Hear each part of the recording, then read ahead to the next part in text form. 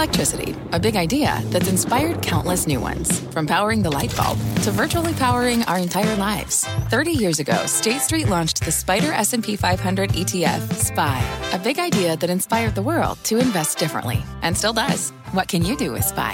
Before investing, consider the fund's investment objectives, risks, charges, and expenses. Visit ssga.com for a prospectus containing this and other information. Read it carefully before investing. SPY is subject to risks similar to those of stocks. All ETFs are subject to risk, including possible loss of principal. Alps Distributors, Inc. Distributor. Fast Money does start right now with breaking news on what's been an incredible and historic week for the market. The Dow with a number of wild daily swings, traveling more than 20,000 points this week with 2,000-point drops. At one point, the worst week for the Dow since the financial crisis. We were in correction territory and at the lows. But today, hope returned as the Dow swung in a wild 1,000-point range yet again. At one point, down 500, bouncing hard off of that late and surging into the close up more than 300 points. So is this a sign that we are closer to an end to the selling? And if we are you inclined to put money to work? Is now the time to do it. Guy. Well, welcome, Scott. Great to have you on board. Love when you're back with us on a Friday. Thank you very much. So the short answer is I don't think the worst is over. But let me say this. If you've been looking for a tradable bottom, and Steve can tell you where we bounced off in terms of the S&P today, and he'll be spot on. But we talked about a day where the S&P from trough to peak moved 100 S&P handles. VIX closed lower. You know, you talked about it in the green room. This felt like one of those days where a tradable bottom is in. What does that mean? Again, I don't think the worst is over, but I'll say this. If nothing else, today has given you a roadmap for how to trade certain stocks. For example, Goldman Sachs traded down to 239 and change. Use that as sort of a low if you want to get out on the downside. And there are other names as well, including Apple. But the best thing I can say about today is the reversal was real, traded off an important level, and VIX closed low. That was off the record, by the way, in the green room. But whatever. I didn't say anything. What did I say? BK. Well, so what's interesting is the reversal happened today when the dollar started the weekend, too. So I think that's another clue going forward. You need to see a weaker dollar here. The worst case scenario for the equity markets in the long run are higher rates and a higher dollar. That's what you don't want to see. So today, you actually saw the dollar start to dive, and then about 20, 30 minutes later, you saw the S&P 500 start the bottom. So I think you can use that as your tradable bottom. I'm with Guy on this. I mean, at least the risk reward to step in here. You know where your stop out is. Yeah. That's today's low on whatever stock you're involved in. And I think you got a good risk. But you have no idea here. What really caused the sell-off. What was it? Was it the 10-year? Or was it risk parity? What was it? Well, it's all of it. It's all of it. It was deleveraging. So how do you know when it ends, though? So you never do. You don't know when it ends. The problem, though, is that 2 days ago when we had the market rally, you saw this bottom where you said, oh, my God, everything's great again. And then the market collapsed. The knees were taken out from it. Do you feel like because of the action today, we either found the bottom or we're finding it soon? The S&P, right, breaches the 200-day moving averages. 6 handles or so. Bounces hard off of that. I think it's the positive. Low, bounces hard off of that. I think it's positive that we researched that low in the 200-day, that we traded off 12%. Everyone was talking about how extended we were above the moving averages. But I don't know if it's done just yet because we don't know what caused it. Well, when are you going to know? When are you going to know? If next week now, all of a sudden the risk parity guys again start ratcheting up, we start rallying, and in the middle of the day they sell the market off, and we break these crucial levels again. Let's say we can make an educated assumption and say that we think rates moving higher caused it. Some of the risk parity and some of the VIX products may have accentuated it, right. But it's fears about inflation and rising rates, no? Yeah, right. Well, yeah, absolutely. I mean, it happened on Friday.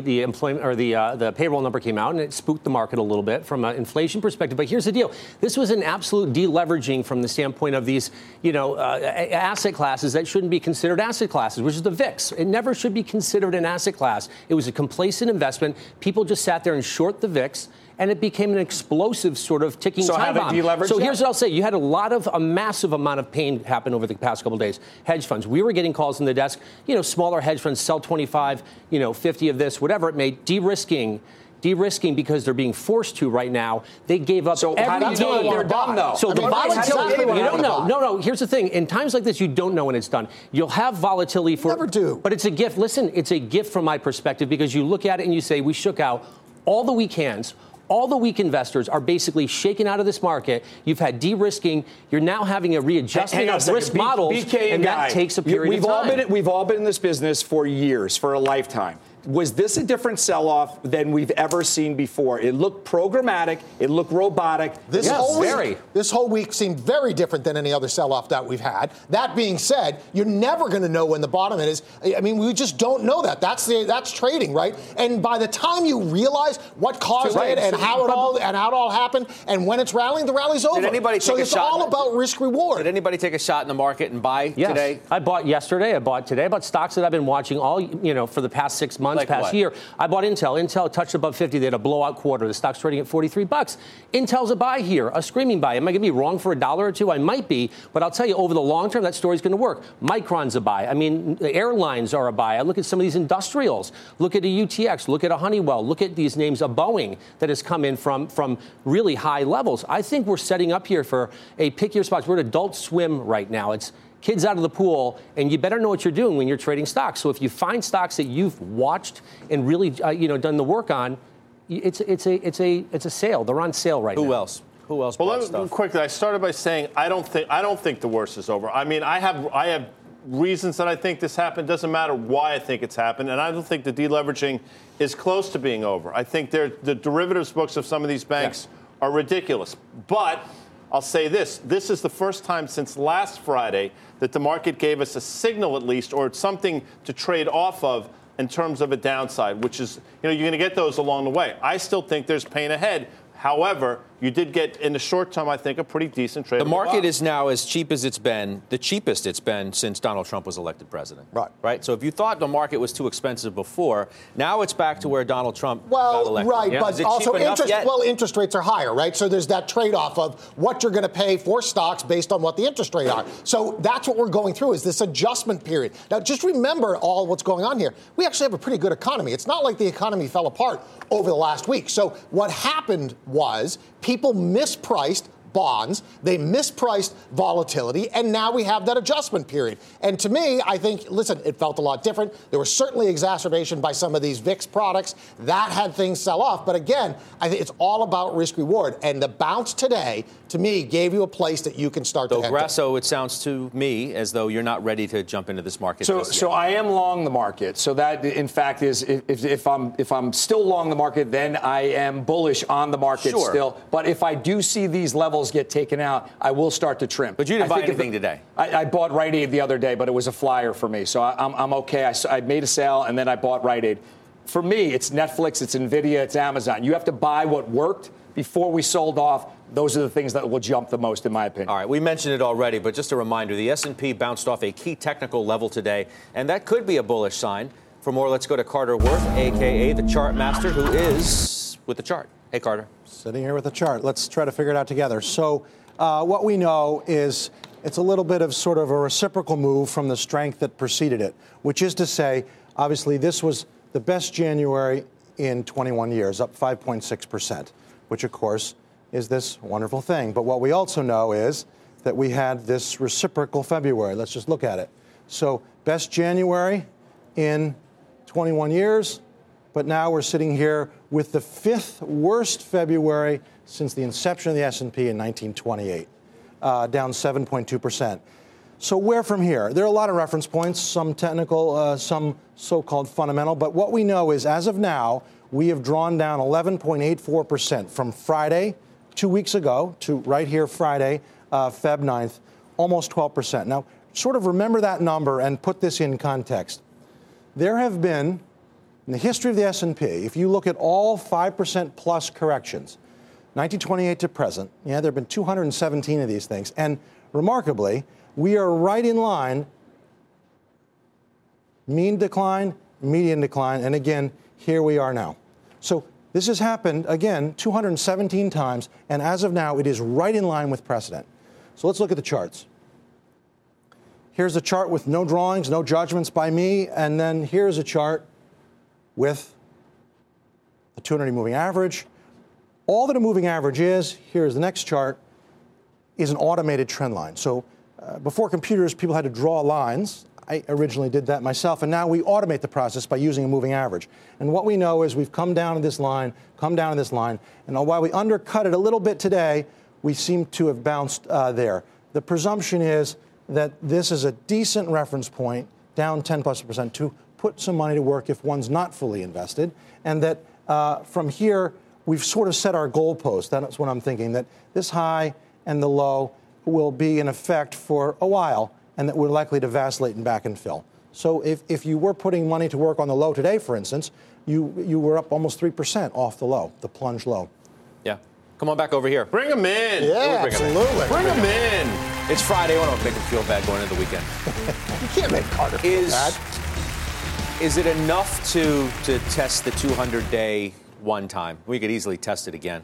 Sure. I mean, and notice that the intraday low today was the same low as Tuesday. We had this sort of mini double bottom in the futures and in the S&P. And often you do revisit a level having plunged to it. But in terms of technical parts, what they call a big tail, to have a plunge low and close on the high. Some people call it hammers. They talk about candlesticks. But the reality is that you have a capitulatory type behavior that then gives way to buying. So I think, again, the goalposts have been set to some extent. So when Scott just said, do we have to go back and test it again? When you broke it, even if for a couple of handles in the S&P, how important is that we broke it, or is that just an overshoot for you? Yeah, that's nothing. I mean, you're talking about fractions within the context of a huge number, which is the aggregate. Yeah, sometimes you say, okay, if you break that, right? I hear, Grasso, you're on our air a lot talking about the technicals, where if you break those key levels, okay, then you could go down to X and test that. The fact that we bounced above it is the wholly more bullish signal. That's right. That buyers stood up, came in at the lows versus closing on the low. Right. That's what we did a week prior. We closed on the Friday low, and then we came in and puked on Monday. Carter, what sectors look the best right now technically? Yeah, I mean, I'm still in the you favor growth. I'm not into the cyclical trade. Yeah. I think industrials and some of that stuff has issue. But it's idiosyncratic growth that ultimately will prevail. And if you look at the relative performance of things like Adobe or Amazon and what have you, they are actually, as they're coming down, they're outperforming the market on a day-to-day basis. So, Carter, what if we get this bounce, right? This is the low here. People have put money to work. What do they look for on the way up as we approach that high? Because you said we're going to hit that range. What do they look for the signal of, okay, maybe I want to lighten up here? Well, so there are these sort of curious things like people talk about double tops and all that kind of stuff. But if you do ricochet back to a prior high, you inherently get to a difficult level. There's memory at a prior high. People who bought at the high only to be treated to a disaster. And when they get their money back, they want to take it. And then there's another kind of memory. The people who bought the low today, who then when it ricochets back to the high say, my gosh, I made a lot of money. I got to book this. So you have memory from below, memory from above, which all comes together at the former high. Thanks, man. Have a good weekend. Thanks, guys. Yeah. All right. Well, no, don't say goodbye. He's going to be back here in like 18 not many minutes. minutes. You're saying That's have true. a good weekend. He's doing options action with you. Just chill out over there. I'll see you in a little bit. That's a little bit better. All right. Mel's gone. He thinks he's the host. No, I don't think anything. You're saying have a good weekend. He's coming back. You're still on. Oh, I forgot the mic. Coming I realized the back. mics were hot. All right, still ahead. Energy is the worst performing sector this week, down 8%, but there is one name in the group that may well have found a bottom. We'll tell you what it is coming up. Plus, CEOs to the rescue. Will the C-suite of America's biggest companies jump in to buy their own stocks at a bargain and try to stop the selling like Jamie Dimon did back in 2016? Got those details as well. And later, Brian Kelly is back from his wild spring break in Cancun, where he was at a, quote, Bitcoin conference. And he says there's one major crypto catalyst next week that everyone is missing. He'll explain much more. Fast is right after this. Welcome back to Fast Money. So what do you do when everybody is panicking? Put your money where your mouth is. That's what J.P. Morgan CEO Jamie Dimon did 2 years ago when stocks were tanking. Will other CEOs step up again this time? Our Dom Chu is in the newsroom with those details. Dominic. Well, Scott, the last time we saw a pullback, the likes of which we've seen over the last couple of weeks, you got to go back May 20th, 2015 to February 11th, 2016. That was when concerns about China and global growth were among the downside drivers in stocks. Between then record highs and the bottom, the large cap S&P 500 fell by around 15%. For now, that's bigger than the pullback we've seen since January 26th record highs. A lot of the factors went into the market bottoming out on that day, but one of the more notable market calls came not from a market technician or a bulge bracket investment strategist. It came from the CEO of JP Morgan Chase himself, Mr. Jamie Dimon. In a regulatory filing, we learned that Dimon himself bought 500,000 shares of his own company's stock. At the time, it amounted to around a $27 million bet. JP Morgan stock hit a high of 117 and change just this past couple of weeks on January 29th. We're currently around $110 a share right now, more than doubling his invested capital on that one trade. We're just 2 days away from the 2-year anniversary of that big market call. On this latest downdraft, a big question is, will a big company CEO step up and make the same kind of valuation call on their stock that Jamie Dimon did a couple years ago? It could arguably be a big psychological boost for those worried about valuations or whether it's too late to get in on the bull market run. So, will we look back and see if we end up calling our next bottom by another name of another big-time CEO? Back over to you guys. All right, Dom, thanks very much. I was going to ask Dom a question, but I'll ask you, Grasso. You're in earnings period right now, so it's not like you can come out and buy your stock. During the Dimon bottom, it wasn't a blackout period, so that's when Jamie could do it. But a lot of people think that buybacks are going to be a significant part of the market story this year. Yeah, I think ultimately the tax cuts, you have to see how they're going to have to spend this money. It is a windfall for a lot of these different companies, so it is a tailwind. So we have to see how they're going to spend it. Is it going to be M&A? Are they going to invest? Is it going to be CapEx? They have immediate expensing? Or is it going to be buying back their stock? Why does it have to be or? It could be all three. It could be a combination. It could be all of them, but the problem is buying back your stock is frowned upon as there's no other option for you to do it. One of the things that I've said in the past is that the bonuses to employees and raising minimum wage and doing all that, in some respects, could be cover for when you do the buyback, you're not getting hammered because you've looked after your employees, at least somewhat. And you intend to do it more. I don't necessarily think that buybacks are going to be such a negatively looked at thing this time around. I really don't. No. Yeah, I don't either. I think they're going to be looked at, as a new norm, or as not the new norm, but a normal. But I look at it and say, in general, I look at some of the companies that have reported revenue thus far, and look at the growth we've seen in revenue growth. Revenue growth is tremendous. So if it was just buybacks orchestrating, the earnings growth, that's one thing. We're seeing top line growth as well, which is super positive in a lot of these companies. So I think that coupled with stock buybacks is a home run. So well, you need somebody like a Buffett to come out and buy, right? And to say, you know what, there's still value in this market, because that's the question we have right now is at these rates, what's the value? Buffett comes in, makes a big purchase, a big splashy purchase, then we'll call it the Buffett bottom. I think he probably is waiting like the rest of us to see where interest rates are going to go. Most likely. Right? But maybe on something like a GE, right? Maybe he comes in and buys that, does some sort of convertible note or something. Smart guy. Yeah. Who, Buffett or Brian? I'll let you answer. BK's buying Bitcoin. It's the Bitcoin bottom, right? Yeah. There you go. To me, it looked like Bitcoin bottom today. We think you're smart, even if he's questioning. All right, still ahead. In a week of unprecedented volatility, you know what was flat? When it was flat? Bitcoin futures. BK knows Bitcoin. Oh, I do. He's our resident crypto expert. He says there's one catalyst next week that could take it even higher. I'm Scott Wapner. You're watching Fast Money. We're back. Bitcoin holding above 8,000 today, and crypto investors have their eyes on a few events next week that could give the cryptocurrency a boost. Who else but BK is at the Plasma with a little crypto class. Beeks? Yeah, I sure is. So we've got a couple things next week that I think people need to take a look at in Bitcoin. First of all, let's take a look at the regulatory progress. This week, we just had a home run grand slam from the SEC and CFTC on what the regulations are going to be here. Basically, they said there are rules out there. We're going to not stifle innovation. That progress could be huge for Bitcoin and cryptocurrencies.